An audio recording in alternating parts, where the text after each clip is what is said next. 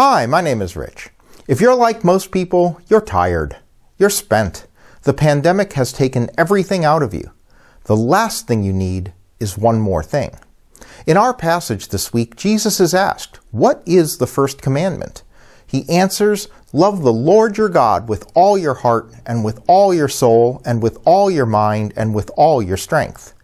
Your first instinct might be, all? I'm tapped out. I'm already spread too thin and God wants all my heart, soul, mind, and strength?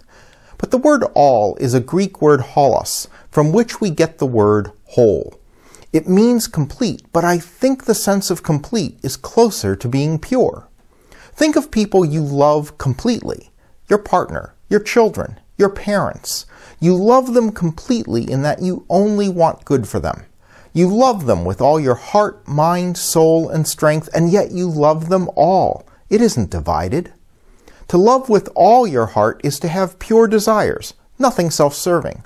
To love with all your mind is to have a mind devoted to things God wants. To love with all your strength is to not waste your efforts on ungodly pursuits. And understanding all this way means it isn't a demand for more. It actually frees you to say no to things that detract from what your heart, soul, mind, and strength should be focused on. We'll see you on Sunday.